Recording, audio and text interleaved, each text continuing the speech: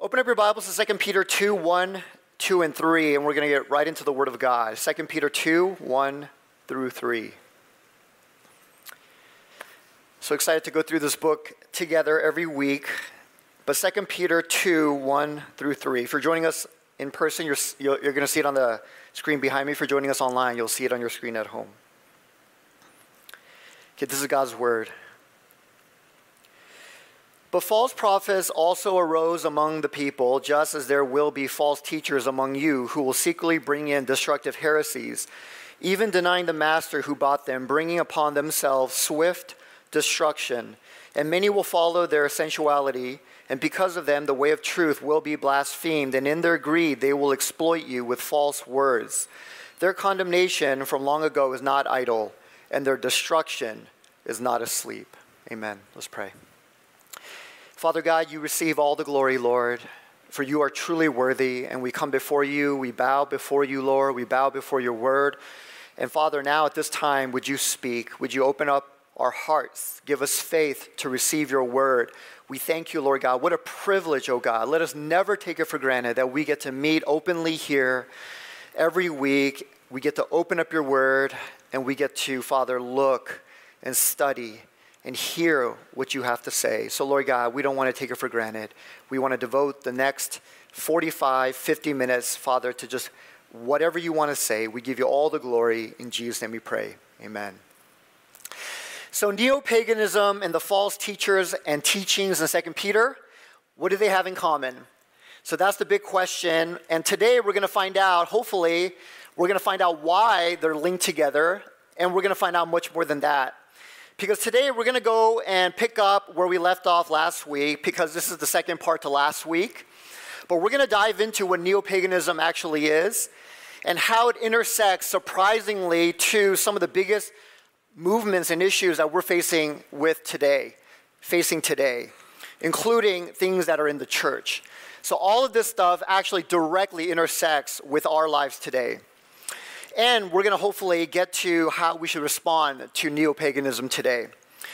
So this entire topic began last week with the first 3 verses in chapter 2. That's what we looked at last Sunday. And chapter 2 begins the meat of the letter. You know, when I'm eating a hamburger, I like when I finally get to the center of the hamburger, right? That's like the tastiest part. Well, this isn't a tasty meat, but it is the meat of the letter. Because Peter is now diving into the reason why he wrote this letter. But he is writing to refute the false teachers and teachings that were spreading throughout the churches that he oversaw. And he's finally getting to that now in chapter 2. And in the first 3 verses of chapter 2, we get Peter's thumbnail sketch of these false teachers and their false teachings. It's just an intro into the entire topic. And because it's just an intro, he doesn't really go into a lot of detail. But he kind of just gives a broad sketch of what these teachers and their teachings were like. And so this is what we looked at last week. And by the way, I have like right in front of me this full review I was going to do, but we don't have time for that because this is going to be a long message. There's a lot I want to get into. So let me just mention just briefly what we talked about. There's not going to be a full review, okay? I just want to encourage you, go back and listen to the sermon last week if you're curious, if you missed it. But he basically just talks about the false teachers and then their teachings in these first 3 verses. And just briefly, he talked about their actions. Okay, what did these teachers do? Well, they work in secret. They denied the master who bought them, which is Christ, mainly through their immoral lifestyle, leading other people into immoral living. They exploited people with their false words. So I had a lot more I was going to say on that, but I'm just going to leave it at that. So that was their actions. And then Peter goes into their influence. So are we just talking about a few people here and there? Some gullible Christians who don't know their Bible? No. Peter says many will fall into their sensuality, into their teachings, their moral, carnal teachings. Many. So again, Peter's not talking about a few gullible Christians here and there who don't know their Bibles, but many people who grew up their whole lives in church, in fact. And I would actually say in the last days, the majority of people will follow false teachers. I'll say that again. I believe it's going to be the majority of people who are going to fall into false teachings and false teachers. And it'll be the minority who will follow the truth. I really believe that. So the narrative is not false teachers and their followers are the fringe, and then Orthodox believers like us, right? We're the Orthodox. We're the mainstream. That's not the narrative. It's actually the opposite. Flip that around and you have it right. But false teachers and their followers are the mainstream. Did you hear that? People who are going to be totally out there, the majority of the people, they're going to be following the false teachers, and then Orthodox believers, more and more, are the fringe.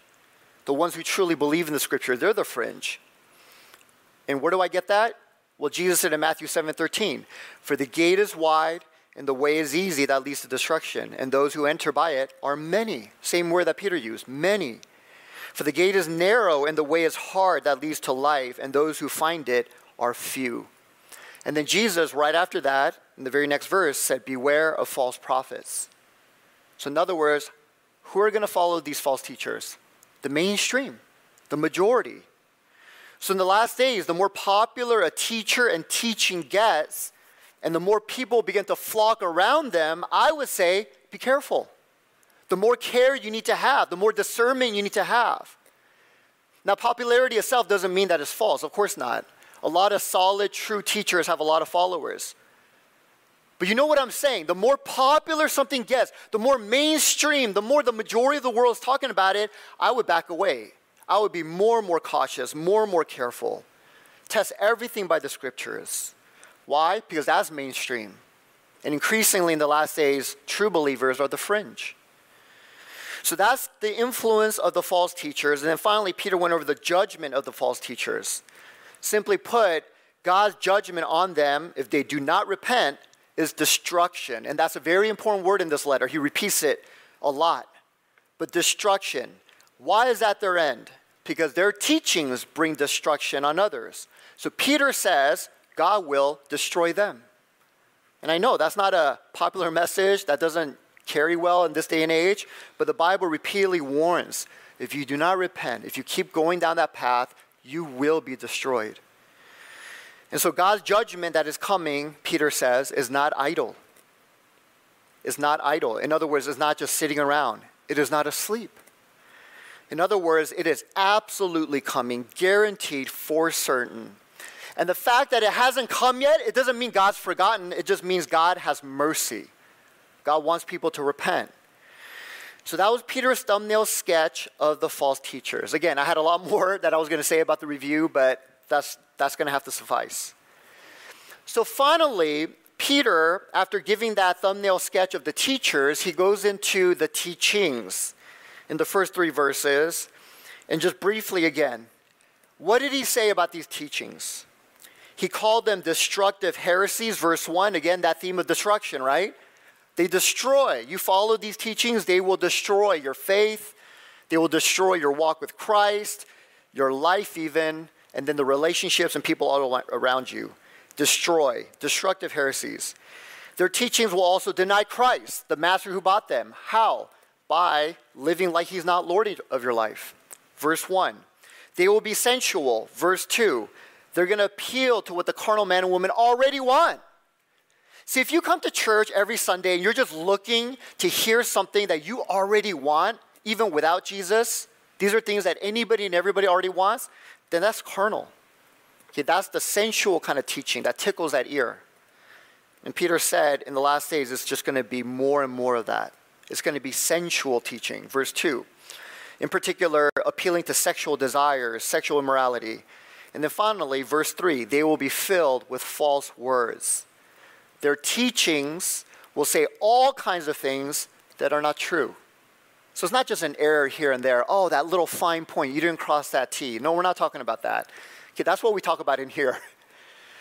But we're talking about truckloads of error. Truckloads. Almost everything and anything they say is going to be false. But it's going to be half-truths. It's going to sound like it's from God, but they're really from demons. It sounds like it's building up your faith, but it's really destroying your faith. So this is going to be the false teaching that's going to be everywhere. And again, last week, I encourage you to go back and listen to that because I gave a lot of examples of different things that are happening today, but they're everywhere. And so with that, last week we actually went into a particular false teaching that is spreading rapidly today, and that's what I want to talk about today and the next week. But I want to focus in now on a particular false teaching. And it really does fit Peter's description of the false teaching that we just went through. And the false teaching that we began to look at is Neopaganism. That's what we began to look at last week, Neopaganism. And as one Bible teacher put it, the old pagan gods have come back. They have come back into our society. And they are massive in numbers, and they are flooding our culture. So again, it's not that one weird guy who likes to play with tarot cards or that one TV show on Netflix. But this is everywhere. And Jesus said this is exactly what would happen when a culture abandons faith in him. So Matthew 12:43 through 45. Jesus said, when the unclean spirit has gone out of a person, it passes through waterless places seeking rest, but finds none. Then it says, I will go back to my house from which I came, talking about that person. And when it comes, it finds the house or that person empty, swept, and put in order. Then it goes and brings with it 7 other spirits more evil than itself, and they enter and dwell there, and the last state of that person is worse than the first. And most of us stop there and think, oh, that's terrible, that happens to some people, but that's not what Jesus is talking about. The last verse of that parable is what? So also will it be with this evil generation. He's talking about entire generations that this is going to happen to, entire cultures. So yeah, it can happen to individuals, sure. But Jesus' point, more to the point, is this is going to happen to entire generations. And this is exactly what happened to us here in the West. And we already covered this last week. But when the gospel swept through the Roman Empire, and then it went into Europe, and then it eventually went into the new Americas, what happened? A mass exorcism happened. All the demonic, the cult, and all these things were driven out. And large numbers of people came to faith in Christ. And so by and large, it became a Christianized society. I'm not saying everybody was Christian, but by and large, all this stuff was driven out, driven underground, all the occult, all the demonic. But you guys know, fast forward many, many years, and now the West has largely abandoned God. It has abandoned 25 years ago. I wasn't focused on this. No one talked about the occult. It was all about like secular humanism and atheism, but that's all past now. What is here now, drawing people away more than ever before, is Neopaganism and the occult. So last week I gave several examples of how paganism and the occult are everywhere in our culture. And if you're not aware of that, you're not looking. It is everywhere. So for example, witch covens are popping up in every city. Paganism and the occult are flooding platforms like TikTok. People call that witch talk. There are so many videos now. Disney, Netflix, Amazon all have shows flooding those platforms on the occult. Paganism and the occult are also showing up in the music industry. You know that. Political movements, corporate America, even you tech bros and gals are experiencing this in Silicon Valley, and even in the church. All this is invading. So the pagan gods have come back. And you know, brothers and sisters, this is not just a fad. Okay, sometimes we talk about things up here and you go, oh yeah, well this will eventually pass, right? I mean, it might, but I don't think so. As I study it more and more, as I see the history of this, throughout the course of human history, it is not a fad. But I believe Neopaganism, along with cultural Marxism, which we're going to look at next week, and there's a connection between those two things. It's not random why I'm picking those two things. There's a connection. But I believe these two movements are really like a two-headed dragon. That's the way I see it. They are like a two-headed dragon right now going on a rampage throughout the West, in fact, throughout the entire world. And by the way, if I had to add a third head, I think it's a three-headed dragon, I would add Islam. Not the people, not the Muslim people, of course, but the religion, the ideology of Islam.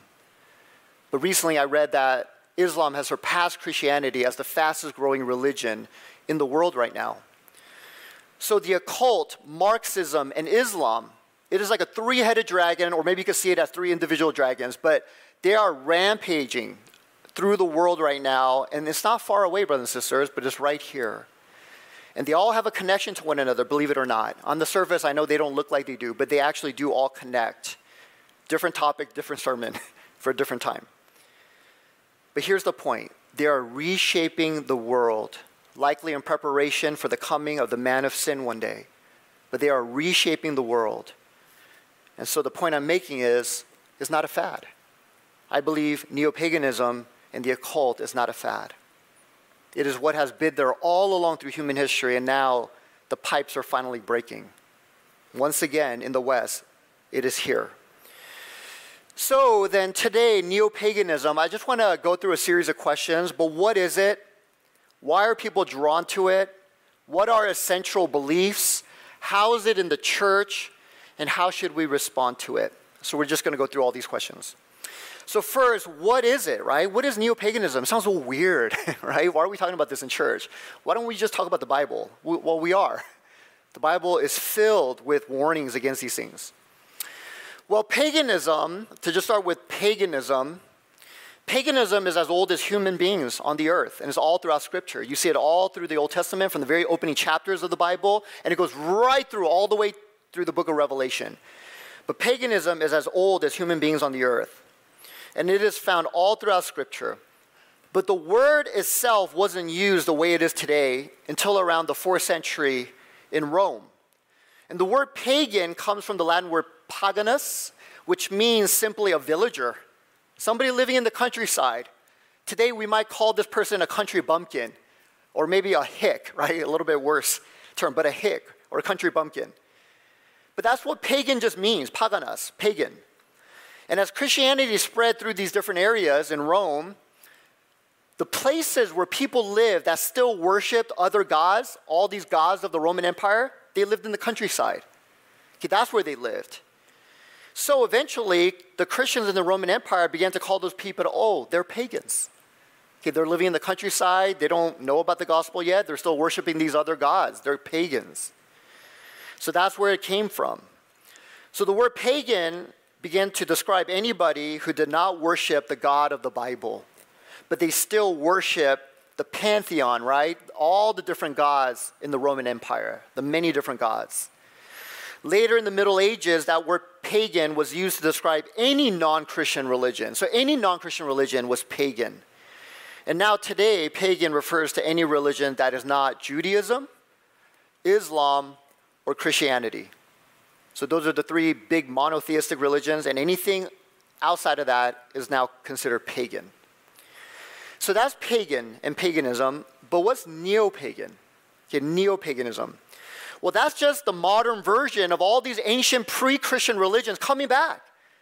So people now are going, hey, we forgot about all these other religions. I mean, let's push Christianity aside, Judaism aside. Let's look at these ancient religions again, and let's update them. Let's make them modern, and that's what neo-paganism is. It's just people today bringing these things back.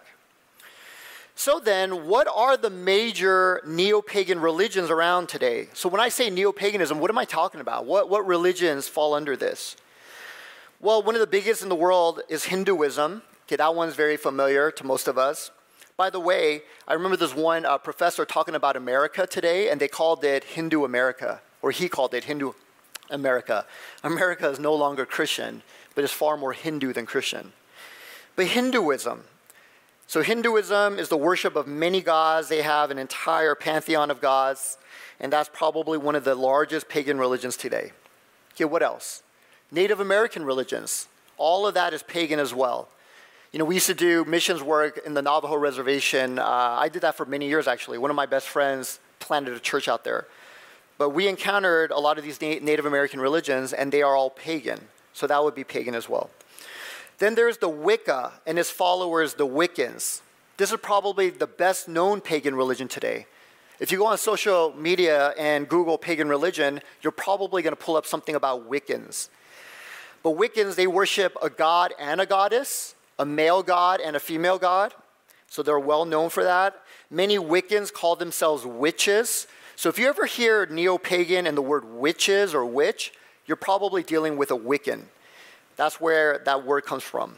Now, when I say witches, or when they say witches, we're not talking about the Halloween type, right? We're not talking about pointy hat, crooked nose, broomstick, right? We're not talking about that. We're talking about anybody who practices witchcraft. So that's what they're talking about. Anybody who actually engages in what they call witchcraft, they call a witch. So that's probably the most popular, fastest growing religion right now, pagan religion. Another one is Druidry, and their followers, the Druids. This one's big too. But they say they desire to embody the greatest yearnings in humanity. Okay, what does that mean? Okay, what yearnings? Well, it's the desire to be, and I'm quoting, fully creative in our lives, to commune deeply with the world of nature. So, in fact, worship nature, and to gain access to a source of profound wisdom. And that wisdom right there is this secret knowledge, and that's going to be important later on when we talk about their beliefs. But paganism always talks about this secret knowledge. So those are the Druids. Okay, what else? There's the Asatru. These are the pagan religions based on Old Norse beliefs. You know, the Vikings? So this is really popular among men especially. A lot of guys are getting caught up in this, young guys. Okay, they don't know what they're doing. But they're getting caught up in these Norse beliefs. Another term is heathenism. If you ever hear about heathenism, it's talking about these guys, right? Believing in these old Norse beliefs. They worship gods like Odin, Loki, Thor. If you're a Marvel fan, you really like this one, right? Okay, Loki, Thor. You know, the Vikings, right? Okay, this is the pagan religion that we're talking about. They follow the set of guidelines known as the 9 noble virtues. We don't have time to get into all that, but this is another one. There's also the pantheon-based paganism. There's a lot of different kinds, brothers and sisters. But these would be people who actually literally go to the Greek pantheon of gods like Zeus, Hermes, Venus, all these gods, Aphrodite, and they actually begin to follow their teachings and in a sense worship them. So the Greek pantheon of gods, the Celtic gods, whatever pantheon of gods in ancient times, they worship these gods and follow their teachings. And then finally, there's the eclectic paganism. And these would be the non-denominational pagans, right? Christians have non-denominational churches. These are the non-denominational pagans. So they like to mix and match different beliefs, make up their own practices, but they're all pagan. So there are a lot out there, brothers and sisters. And a lot of these pagan gods are really just a rehash of the old Canaanite gods. So the Bible is relevant. The Bible has told us in advance what human beings are going to keep falling back into again and again and again. Last week I quoted somebody, a pastor, but he said the Bible is not about what happened, but it's about what always happens. Amen? It's about what always happens. And so a lot of these pagan religions, they're just bringing back the gods of Baal, Ashtaroth, and Moloch, and other Canaanite gods. If you were to trace back all these pagan gods to where did this start? Oh, the Bible. It comes from all these gods in Mesopotamia and Canaan. So these are the pagan religions, and here are some of the common words and sayings in paganism. If you were to ever just kind of jump online and kind of research a little, look on social media, you'll hear these sayings a lot.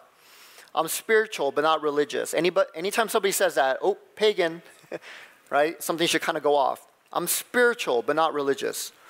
Anybody who talks about Mother Earth and Father Sky. Different religions talk about that. That's pagan. Mother Earth, Father Sky. Here's a very important saying among pagans. As above, so below. I was actually listening to this one political rally, and they had some different people come up. I was shocked, but somebody actually said that. As above, so below. It kind of sounds Christian, right? It almost sounds like it's from the Lord's Prayer, but it's not. It's a very pagan saying.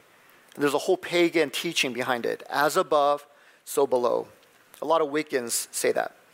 Okay, divine spark, divine energy, that's all pagan. The secret principle. Any book that has the word the secret in it, you can guarantee is going to be pagan. So stay away from books, or you can read them, but just be aware you're reading a pagan book. The secret principle, the sacred principle, the perennial philosophy. I don't have time to go into any of this, but these are sayings, right? Bright blessing. This is how they greet each other. Bright blessing. It sounds so wow, like Christian almost, right? Bright blessing. Blessed be. They say blessed be a lot, but they never say blessed be the Lord like a Christian would. But they always say blessed be the earth. Blessed be you. Blessed be my body, right? Blessed be that chair. But they say that often, blessed be. The word circle is very important to pagans. But circle marks off sacred space. So they're always talking about circle. I was so surprised, but somebody gave me as a gift a Christian book, but it was talking about the circle of prayer. And immediately I knew something was kind of off about that, and I just kind of read through it, and I'm like, yeah, he's drawing from pagan teachings, but it was a Christian book. But the circle of prayer. But circle is very important. So they talk about like women's circles. This is a very popular group that's expanding everywhere, women's circles. They'll say, I'm going to circle. It doesn't mean they're going to be drawing, right?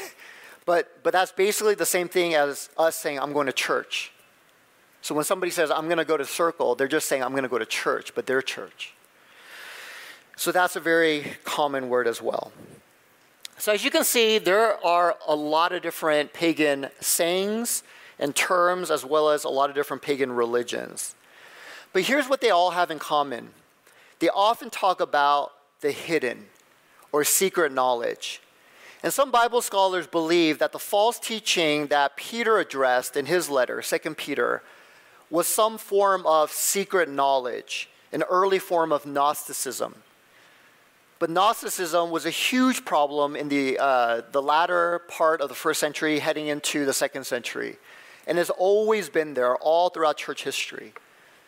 But it emphasized this divide between the spiritual and the physical, and this importance of secret knowledge, the secret knowledge. So pagan religions all have that in common, but they always seek after secret knowledge, and it directly connects to the occult. In fact, the word occult comes from the Latin word occultus, which means hidden. That's what occult means. It just means secret, hidden. So again, anytime you see something that says secret, or the secret of whatever, or secret blank, it's going to be occult. It's going to be pagan. Now, paganism, these ancient New Age, pre-Christian religions, and the occult, right? They're not the same thing. They're related, but they're not the same thing. Both paganism and New Age occult, they do have a lot in common, though. Okay, there is a lot of overlap. So they both try to gain power and wisdom by contacting the spiritual realm through things like secret knowledge, sorcery, mysticism, casting spells, channeling energy. So this is important to both realms, but they're not the same, right? I just wanted to make that point. I don't want any pagan people to come after me. It doesn't matter, but they're going to say, they were not the same, but there is a lot of overlap, right, between the occult, New Age, and paganism. So it is always about this secret knowledge and somehow accessing that through the spiritual realm. And the Bible calls all of that witchcraft. All of that, God says, is witchcraft. That's the term the old King James Bible used, but in Deuteronomy 18:10 through 12, God said, there shall not be found among you anyone who makes his son or daughter pass through the fire. In other words, don't offer your children as a sacrifice to these demon gods. Or there shall not be anyone who practices witchcraft, or a soothsayer, or one who interprets omens, or a sorcerer, or one who conjures spells, or a medium, or a spiritist, or one who calls up the dead. For all who do these things are an abomination to the Lord. And let me ask you guys, why did God make it such a point to forbid all these things? Okay, well, why was that such a beef with God? Why?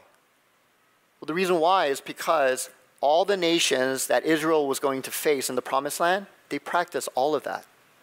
I remember one pastor said, witchcraft is the religion of fallen humankind. It's so true. Witchcraft is the religion of fallen humanity.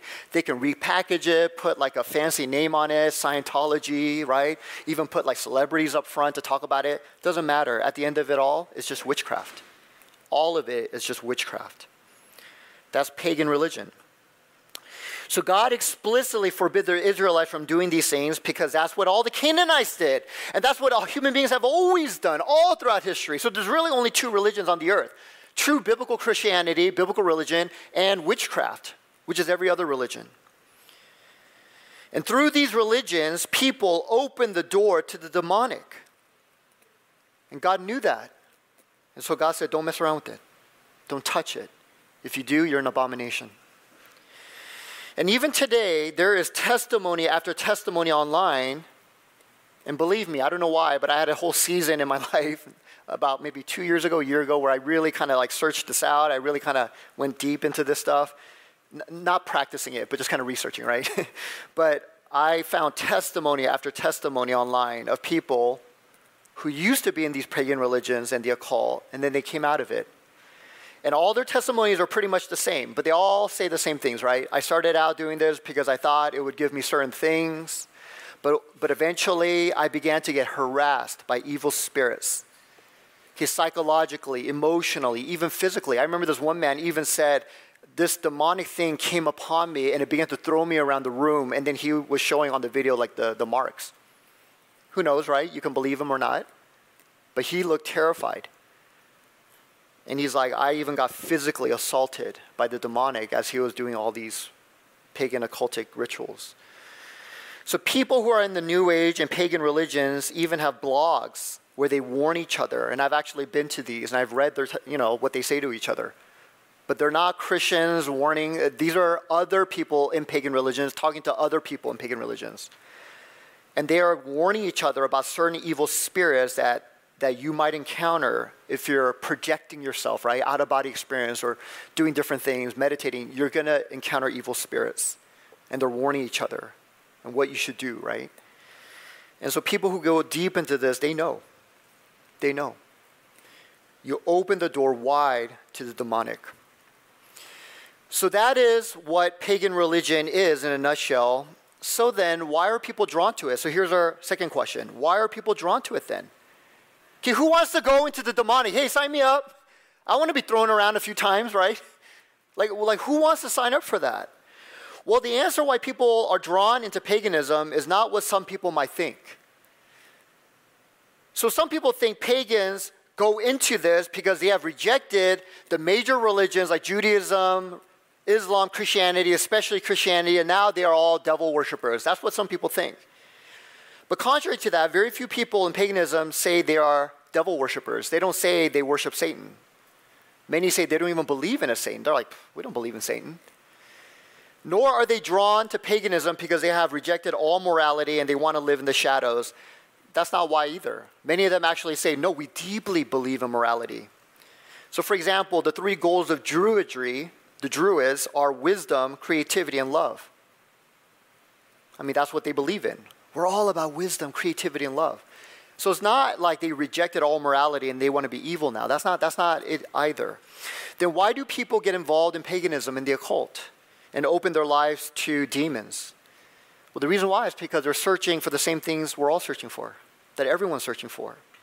And they were deceived into believing that paganism and the occult will give it to them. So what am I talking about? They're searching for community, identity, guidance. They run into a tough patch in life. They really need guidance, right? We all seek guidance. Power to control parts of their lives. Protection. Okay, these are the things that they're all wanting, like all of us. And yet, somehow, in some way, they got led deceptively. They were deceived into looking for it in paganism. So last week I mentioned women's circles. By the way, they are growing in popularity. I saw this little news report about a group growing in Santa Barbara, but exploding up there. But women's circles, these are groups of women who gather regularly. And in this news report, it just looked like a community group. I was like, it looks like a community group until they started doing weird chanting. I'm like, nope, they're not a community group. Okay, this is very weird. But they look like a community group in the beginning. And the reason why they looked so welcoming and they were such a community and they were eating together, right? Potluck, and they started talking and fellowshipping is because they draw a lot of women who are looking for community. Women who got divorced, some women who are facing a lot of challenges at work, some women who moved to a new city, they're looking for friends. They're like, where do I find community? I'm not a Christian. I don't even know any Christians, right? I don't even go to church. And they find these groups. So most of these women are looking for community, but along the way, they get drawn into paganism. So that's one example. Here's another example. I remember hearing online one Christian woman who used to be in the occult and the New Age, but then she came to faith in Christ. God saved her. But she shared how when she was a young girl, like around 13 years old, she can vividly remember this one day when her dad began to share his deepest beliefs, and he was in the occult. She had a very wicked dad. But this dad who was deep in the occult basically started sharing this stuff to her, and then she's like, I'll never forget it. But he looked right at me and said, this is who you are. This is who you are. And when she heard that, she said, it really spoke to me. It impacted me. Because for the first time as a young girl, she's like, I had this clear sense of identity. That's who my dad is, and this is who I am. And because of that, she got drawn into the occult. It was through this desire for identity. So that's another reason.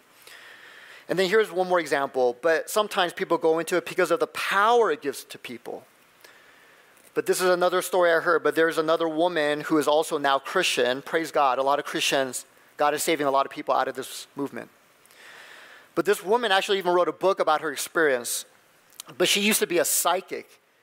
And she was so effective, and she had such a power, right, working in her life, that she was able to turn it into a business. So she actually made money. It was a profitable business. And she said all of it began when one day she went into this place and met with a psychic with her mom and an aunt. I believe there was an aunt there. And she's like, I was just a girl, and I couldn't believe it, but the psychic began to just say things to us that there is no way she could have known about our family. There's no way. And so she and the mom and the aunt, they were just surprised and blown away by that. So she was immediately encountered with an unexplainable power. In fact, I actually know this is true because I met a man. I've actually known him for many years. He passed away recently. But I knew a man who said the same thing happened to him. And I remember talking with him, and it was so hard for me to convince him that this is demonic, right? Don't go back. But he just couldn't shake it. He just couldn't hear that because he's like, no, but this was real. You got to understand, Roy, what this lady told me. I'm like, it's demonic. But the reason why there's such power there is because demons actually have knowledge about our lives. And I know some of you guys are probably sitting here thinking, come on, really? Demons? You know, I remember watching, I think it was Charlie Rose one time, you know, that talk show where they just sit at a table and talk. And I remember this one scientist saying, you know, in my field, we all know this, but everything we know about this universe can be summarized by this little dot. And he drew a little dot on a piece of paper. And the rest of the table is everything we don't know. So everything we know is right here, this little dot, and the table is everything we don't know. Well, let me take that analogy and expand it. When you include not only the physical universe, but even the unspiritual realm, that little dot is everything we know, and then all of California is what we don't know. So please, I encourage you guys, if you're sitting here like thinking, are you kidding me, really? You don't have any clue, and neither do I, how much is out there that we don't know. You simply do not know. But thankfully, God has revealed enough for us to follow him. Amen? But the demonic is real. Okay, demons are real, and they can have real knowledge about our lives. Why? Not because they're like God. Okay, they don't know the future. They can't predict the future accurately like God. They can't read our hearts like God. But do you know why they have knowledge? Because they watch us. Demons are watching us. And so they know your past. And that's why oftentimes psychics, and I've seen this, even that man that I knew, he's like, that psychic knew things about my past. Well, of course, because demons were there. They saw what happened to you, and now they revealed it to this woman. But psychics, they know our past through these demons. Why? Because demons are watching. They know your current life. They know what's going on. They know facts about you. They know all these things. They can even predict to a certain degree how you're going to act because they have been watching. They have been around far longer than we have. Most of us, only 2 decades, maybe 3, right? Some of us a little bit more. But we've only been around for a few decades. These demons are ancient. They are ancient. They know human beings. They know how they're going to act. They know what will happen to them. And based on that knowledge, they will make predictions. And so demons will reveal that knowledge to certain people who open themselves to the demonic. And it's a form of power. And so going back to that woman, that Christian woman, she said, when I encountered that psychic power, she wanted that. And she opened herself up, and then she said she got that power. And she became very effective. She's like, I just knew things. She's like, when I had clients and they came, she's like, I just got revelation. I just knew things. And that is a counterfeit of what God does. Because the Holy Spirit can also do that to the believer, but this is the counterfeit version. So these are some reasons why people get drawn into paganism and the occult. So these are not devil worshipers. They're not weird people out there. They are our brothers and sisters. They are our family members. They are our coworkers. They are people living right next door to us. They are people just looking for the same things we are, but they got deceived. But ultimately, all of it is rebellion to God, because instead of turning to God for what they need, they have now turned to the demonic instead. 1 Samuel 15:23 says, "For rebellion is as the sin of witchcraft." Okay, this is how God sees witchcraft. At its core is rebellion. Again, witchcraft is the religion of fallen humankind, fallen humanity. It is rebellion. So then why do people ultimately get drawn into the demonic, into the occult? It's because in the core, they are rebelling against God, and they want to become their own gods. And you hear that a lot from people who come out of the occult. But a lot of these people, they look back and they say, you know what, when I was in all of that, paganism and the occult, I was trying to be my own God. So you hear that a lot in these testimonies. I was trying to be my own God. So at its core, why do people get drawn into it? Because of rebellion. So that's the second question. Now here's the third question. What are essential beliefs? Okay, what are essential beliefs? Now, I know we're covering a lot of information today, but I want to encourage you to stay focused, because this might be perhaps the most important part to really understanding what's going on. And this is where it really now intersects with all the things we're seeing today in our society. But what are essential beliefs? Well, Peter Jones, he's a very respected Christian theologian. He was a professor, I believe, at Westminster at one point. But he wrote a lot and spoke a lot on paganism in the West. And he gave a very insightful explanation on what paganism believes. But Jones, he said at its core, paganism is about taking two things and bringing it down to just one thing. Okay, taking two things and making it just one thing. So what does he mean? Well, what he meant is paganism denies that there are two fundamentally different things, creator and created. They deny that. And rather, they say that, no, there is only one thing, creation. So that's what they're doing. They're taking the two different things of creator and created, and they boil it down to just one thing. No, there's just creation. And so that is what paganism is. And this is the exact opposite of biblical Christianity. Amen? It's the exact opposite. Because the Bible says what? All throughout, there is creator who is fundamentally different from the created. He's connected to it, right? He engages with the creation, but he is fundamentally different. There are two different things. But pagan religions say, no, there is only one thing, the created. So that is the fundamental difference. So at the end of it all, there's really only two religions then. There's biblical Christianity that believes in two things, God and creation, and then there's everything else that just believes in itself, right? The created. So that is what paganism is, and Jones got that definition directly from Romans 1:25. It says, they, humanity, exchanged the truth about God for a lie and worshipped and served the creature rather than the creator, who is blessed forever. Amen. So paganism is all about rejecting the creator, and now the created, right? Human beings are created. We're worshiping other created things. And because there's no creator, only creation, the goal of paganism is to break down all distinctions in creation to make it all one. Okay, that's what paganism is all about. So they believe that everything is made up of this divine essence, and we need to get back to that. Okay, that's why they always talk about divine energy and the divine spark, this divine essence. Okay, we're all one, right? There's no separation. There's no God, or even if there's many gods, we're all the same, right? We are part of the gods. We're all made of the same stuff.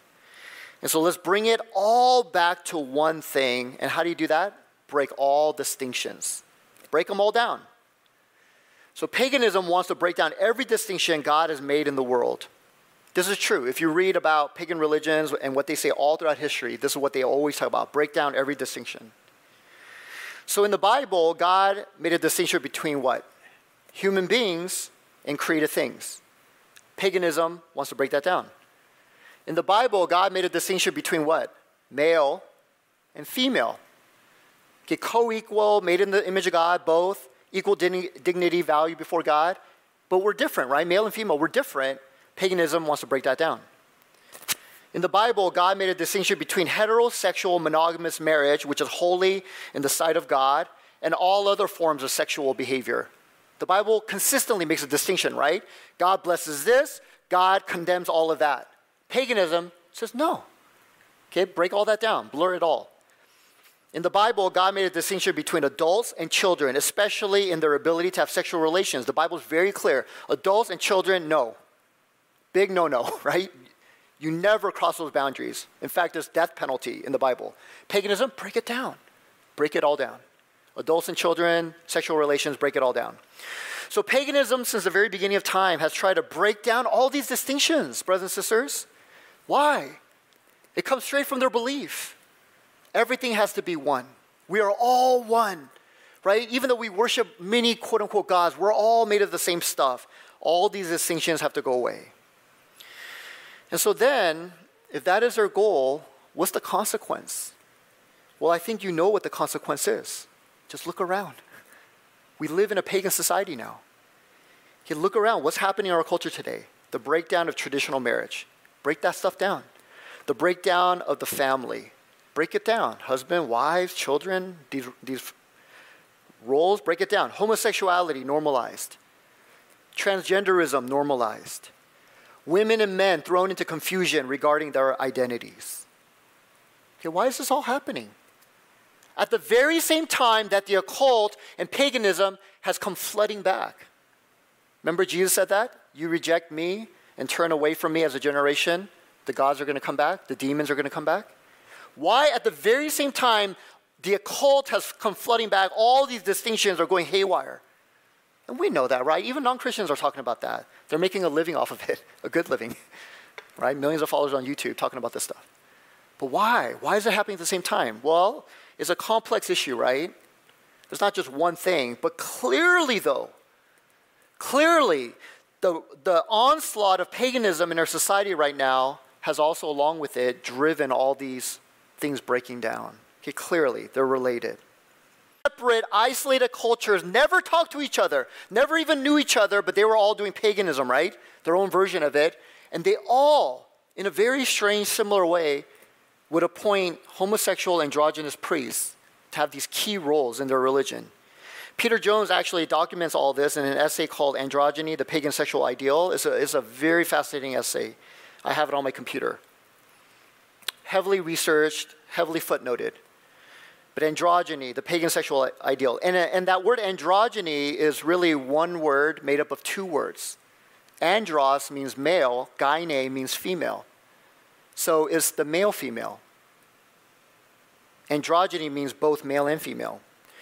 So this blurring of biological sex is core to pagan religions all throughout the world, isolated from each other, and all throughout human history, including the ones that you see in the Bible.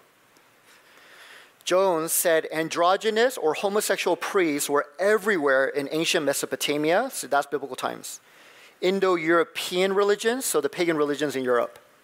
Australian Aborigines, way out there. Australia is an island, isolated from everyone. Same thing. African tribes, South American Indians, Pacific Islanders, like the Samoan Islands, all over the known world, we have this phenomenon of homosexual androgynous priests in key roles in these pagan religions. You know, this is so weird, but you even see this in the hyper-masculine religion of Islam. Because even though Islam today is not considered pagan, but it really has occult roots. It really does. If you study Islam, it was all cultic things that started it. But even in Islam, you see this weird androgynous stuff. It's really weird, even though it's hyper-masculine on the surface, right? But in the Hadith, which is Islam's most trusted source on Muhammad's sayings and traditions, Muhammad didn't write the Quran, he didn't write anything. But the followers around him wrote everything down that he said and did. So there's the Quran, divine revelation from God, but there's the Hadith, which is his sayings and his traditions, right? The life of Muhammad. Well, in the Hadith, it talks about Muhammad at certain times putting on women's clothing. So strange. So he would put on his wife's clothing, and during those times, he would get revelations from God. He intentionally did that to get revelations from God. It's very strange, right? But why? Well, we don't really know why, but my guess is Muhammad probably knew that the pagan religions all around him, that's what they did. So he's like, maybe I'll try this. So Muhammad. You even see this in the Christian occult religions, like Christian Gnosticism. I mentioned that earlier. Peter is probably talking about Gnosticism in early form in his letter. But as Gnosticism really began to flower and flourish in the 2nd century, began to go down church history, you see this kind of like weird androgynous stuff. For example, the Gospel of Thomas. This is the Gnostic Gospel. You know, I don't understand Christians who go, why is the Gospel of Thomas in the Bible, right? I heard it's cool, right? There's like cool stuff in there. You never read that Gospel. Because if you ever read that Gospel, you would know why it's not in the Bible. Let me quote you a passage. But the Gospel of Thomas, a Gnostic Gospel from the 3rd century, this is what it says in saying 114. It's broken up into sayings, right? Saying number 114. Simon Peter said to them, let Mary go away from us, for women are not worthy of life. Jesus said, lo, right? Wait, I shall lead her so that I may make her a male. I'm going to turn her into a man, that she too may become a living spirit resembling you males. For every woman who makes herself a male will enter the kingdom of heaven. And that's the very end of the Gospel of Thomas. That's how it ends. Very important passage. Now, some of you guys sitting here are thinking, that's not androgyny, that's toxic masculinity, right? Like, I know about toxic masculinity. No, that's not toxic masculinity. That's not even the perspective of the Gospel of Thomas. It's androgyny. Let me prove it. Here's a different saying. Saying number 22. Same gospel. And when you make the male and the female into a single one, so that the male shall not be male and the female shall not be female, then you shall enter the kingdom. See, it's all throughout pagan teachings, even the Christianized ones. So people today who say, this is so progressive, right? Everything we're saying, it's not progressive. You're going backwards. You're going back to all these old pagan demonic gods that have been all throughout history, androgynous, homosexuality. And when I say that, of course, there are people who are caught up in that. We need to love them, right? We want to share Christ with them. They need support. You know, we don't fight against flesh and blood, right? This is not against any human being. But I'm talking about the belief systems. Paganism is centered on this. It is centered on this. So now when you go to Romans 1:25 through 27, now it makes sense why Paul would attach homosexuality to idolatry. I've always wondered when I was growing up, why does Paul like suddenly mention homosexuality in this passage in Romans 1? There's a weird connection, but now it makes sense. Paul said, they exchanged the truth about God for a lie and worshiped and served the creature rather than the Creator, who is blessed forever. Amen. For this reason, very next verse, for this reason God gave them up to dishonorable passions, for their women exchanged natural relations for those that are contrary to nature. And the men likewise gave up natural relations with women and were consumed with passion for one another, men committing shameful acts with men and receiving in themselves the due penalty for their error. So Paul made that connection. You begin to worship these demonic gods and pagan religions, I'm going to tell you what's going to happen. You're going to get sucked up into these belief systems, all of it, right? Again, all around the world, all of it is centered on blurring distinctions between male, female, heterosexual, monogamous marriage, and everything else. Is blurring everything. You're going to get sucked up into that. And so this is what Paul said. So there's so much more that we can say about this, but we're just going to have to leave that point there. But paganism is not what you think it is. It's not just some people having fun on TikTok, right? But if you want to look at the most obvious pagan thing right now in our culture, is these movements that are taking over. The transgender movement, the homosexual marriage movement, all these things. These are pagan to the core. Historically, paganism has also been closely connected to the feminist movement. Again, there is so much I can say here, and I'm just going to have to keep it short. Oh my goodness. There is so much, brothers and sisters. Now, of course, I'm not saying all feminism is bad. There were some legitimate concerns at the very beginning, the first wave of feminism. Women didn't have equal rights. Okay, that was a problem. Women were being oppressed. That's a problem. So all of that was addressed. All of that got changed. That was good. That was necessary. But I'm talking about the kind of feminism that we're seeing today. And historically, all throughout pagan religions, feminism has had a key role in all these pagan religions as well.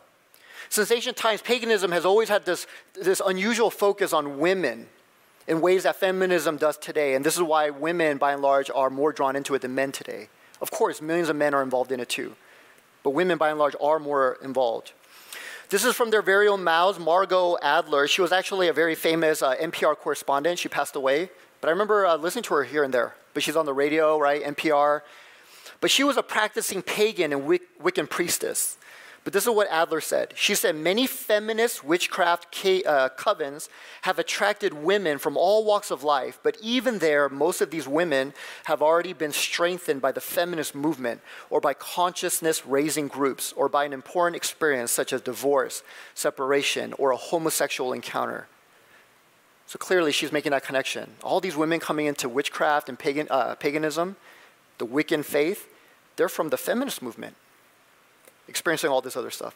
Charles G. Leland, he was a Princeton journalist in the 1800s. He wrote a lot on pagan religions. He said, in witchcraft, it is the female who is the primitive principle. She's the key figure. She's the really important one. And that's why they talk a lot about the divine feminine, and that is a very pagan image of this queen of heaven, right? The divine feminine with this crown, and all these men are serving her. But that is a very pagan image all throughout pagan religion. So clearly there is a focus on women. And why, brothers and sisters? Again, I can't go in depth into all this, but why though? Again, it all goes back to the same source, Satan. But what did Satan do in the garden? But when he looked at the new creation of man and woman, how did he approach attacking humanity, this new form humanity? How did he attack? He went after the woman. And it's not because the woman is the weaker person. That's not why. I like what this one theologian said. But Satan is very crafty. He doesn't go after somebody who has no value, who doesn't have influence. But the reason why he went after the woman, Eve, is because the woman is in a very unique place, connected to the man, to the children, and to God directly. The woman is in that unique place in a way that even a man isn't. The woman has that unique connection to everyone in that order of God the Father, Christ, the husband, the wife, the children. It's the mom, it's the wife, it's the woman who has that unique connection and that unique influence. And so Satan knew that. And so he went right after the woman, and then everything began to collapse. See, the Bible isn't just about what happened, it's about what always happens. And so sisters, I don't address the sisters often directly, but I'm telling you, sisters, there is an all-out satanic attack on women right now in our culture, all out. And it is not in the way that you might think. It's not like oppressing women, crushing women. That's not it. Men are being crushed in our society right now. But you know what women are experiencing? They're being lied to. You want to be happy? You want influence and power and fulfill all your dreams? Then come out of that God's divine order and do your own thing. Right? That's exactly what Satan did. And I want you to hear, the sisters here, but I want you to hear how Jesus feels about women. This is how Jesus feels about women. It's not about just keep your place, woman, right? Stay in your order. It's not about that. But look at how Jesus feels. But that story of Mary and Martha? I don't think I've ever heard a sermon preached along these lines. I always hear about like stress in daily life. Don't be like a Martha, be like a Mary, right? I think that's good, right? You could preach that sermon. But more to the point, I think what Jesus was kind of illustrating there is Martha was doing what? What the culture expected of her, stereotypically. She's in the kitchen, she's preparing the meals. And the men were doing what? Sitting at the rabbi's feet. And Mary broke rank, right? And she was now sitting at Jesus' feet along with all the guys in that room. It wasn't just Mary and Jesus alone. All the men were there, and then Mary. And then Martha comes in there, and she's basically saying, Jesus, tell Mary to act like the way she should act, right? And get in the kitchen and start preparing the food. Now, I'm not saying women shouldn't do that or women can't do that. Those are all just cultural things, right? But what did Jesus say to Mary or to Martha? Leave Mary alone. She has chosen what is better. So in Jesus' eyes, who cares about all those cultural expectations?